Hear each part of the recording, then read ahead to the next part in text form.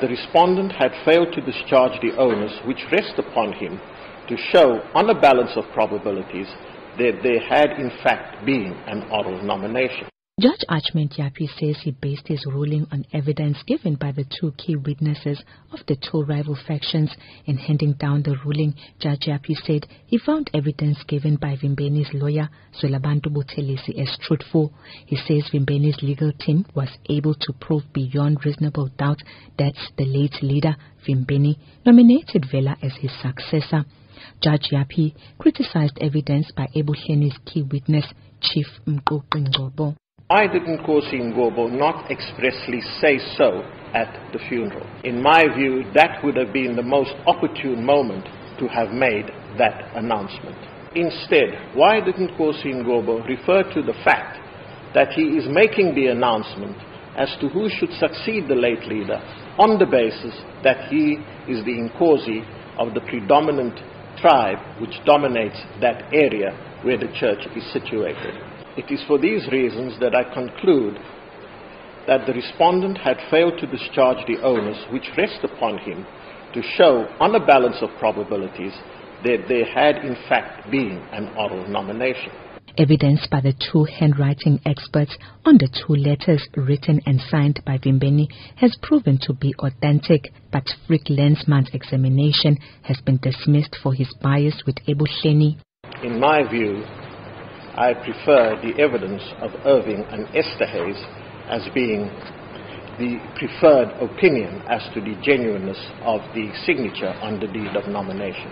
What this letter makes clear is that a few days before the late leader passed away, it was his intent that Buthelezi announced the name of the person as the leader of the tutelar, as the leader and head of the church, as stated in the deed of nomination. Vela Shembe says he believes the court's ruling has cleared his name and the name of the late leader Vimbeni.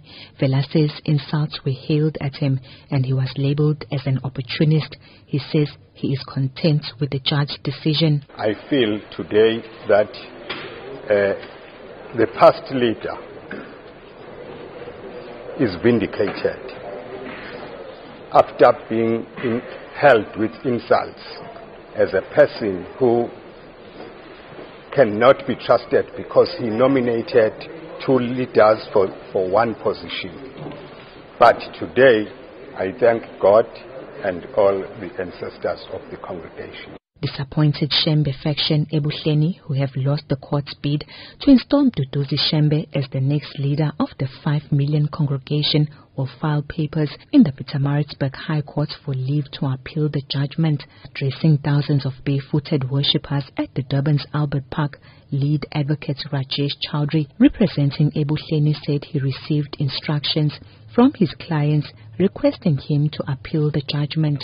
In as much as today's judgment is the end of a long run, our instructions that we received in court were to note an appeal, an application for leave to appeal against the whole judgment of President Judge Japi. The fact that Judge Japi gave us leave to appeal is on the basis that another court may reasonably come to a different conclusion on the facts. The appeal will likely be heard in the first half of next year.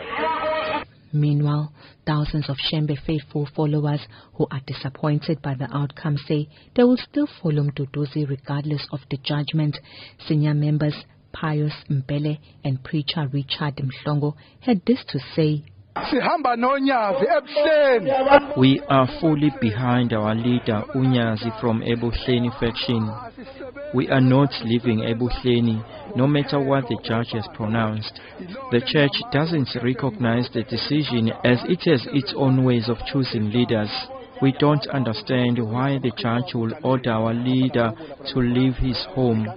EBuhleni is his home. Although the legitimate leader has been chosen, the assets of the choice, which include property, land and cars worth millions of rands, have been put on hold until the appeal is finalized. I'm Nonjabulo Mtungwa in Durban.